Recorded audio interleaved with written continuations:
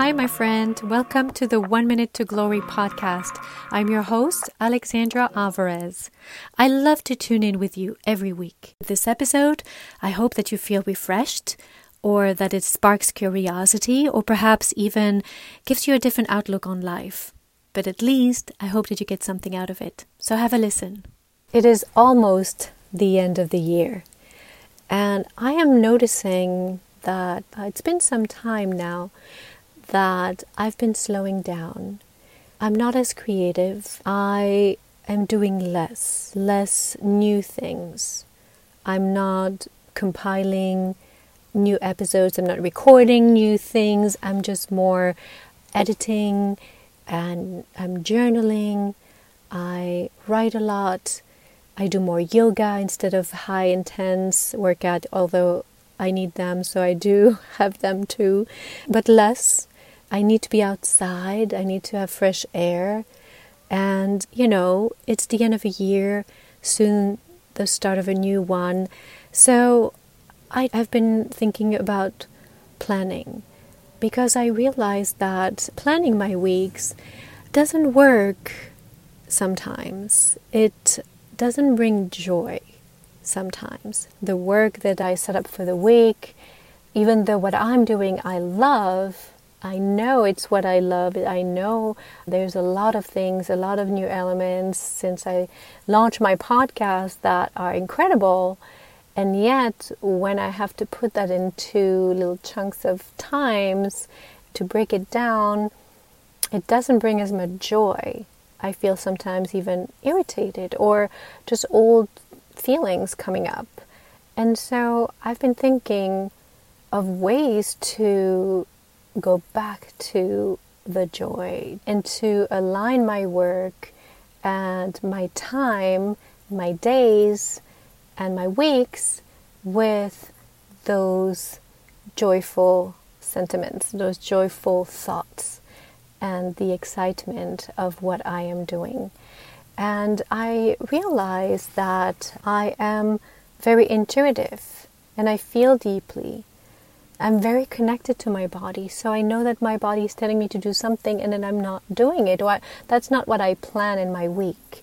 I am more planning things that are just outwardly focused when I want to be more inward and deep. So I came across this planning system that mentioned seasons and flow of work that are more aligned with the flow of work. I've been drawn to it without really realizing what it was that I was seeking, and I purchased the course, which is not me. I always think things, but I was really drawn to it because I realized that I do want to plan clearly, and in a business there's different elements that need to be taken care of, and yet not all these can be done at the same time, not even in the same week.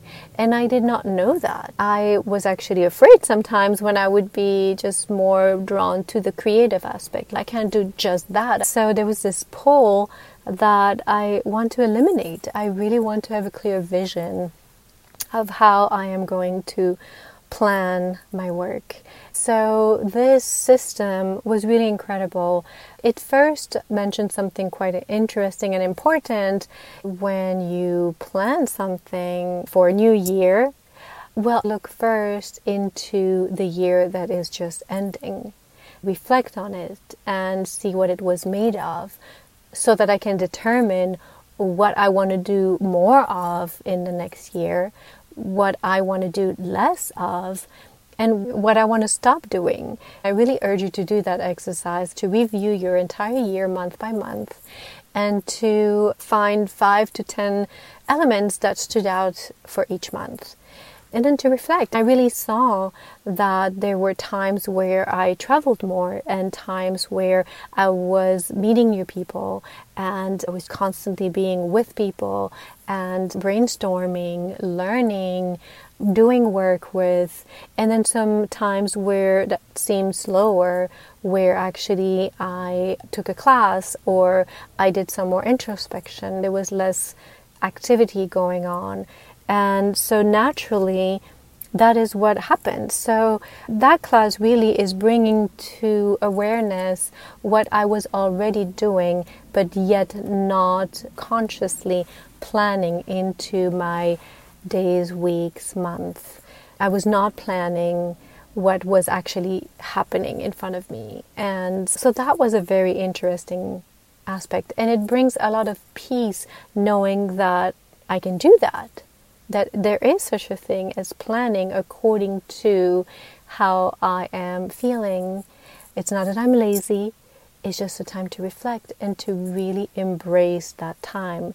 And once I embrace it, then I can go deeper into whatever season I am and do it better, and it brings better result.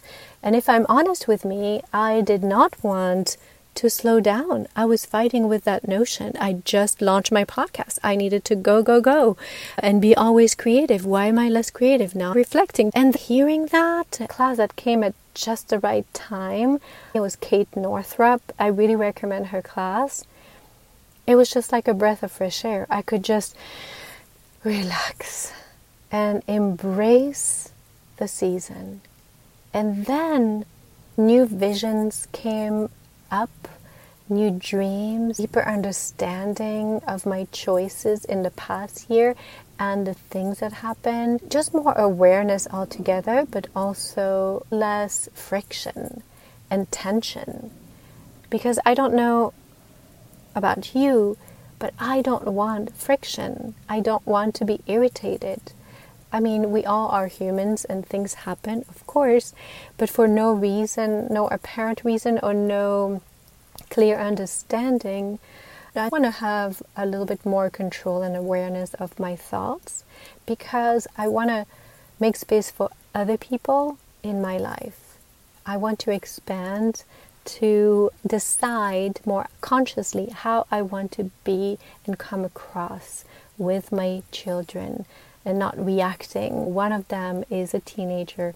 There's a lot going on. My daughter is extremely outspoken. She's extremely lively. She expresses a lot. I want to hear it all. I want to have space for her. I don't want to have these moments of uneasiness with my own. I just want to grow to be that person because there is so much that I can do. And if I can eliminate some things that do not apply or are not necessary to make space for something new, a deeper connection, or just more acts of kindness, just be a different person altogether, I need to make space.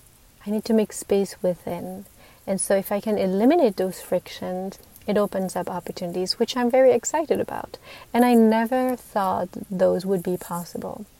And it really came with just a thought of how can I consciously be more the person that I want to become? How can I do that today? What is not working? And I realized that my planning was insufficient. First, not clear, and when I would put more effort and be more proactive and try to schedule, it just doesn't work with me. Like I said, I'm more intuitive. I feel deeply, and sometimes I wish I did not feel that much because I don't know what to do with them, with those feelings.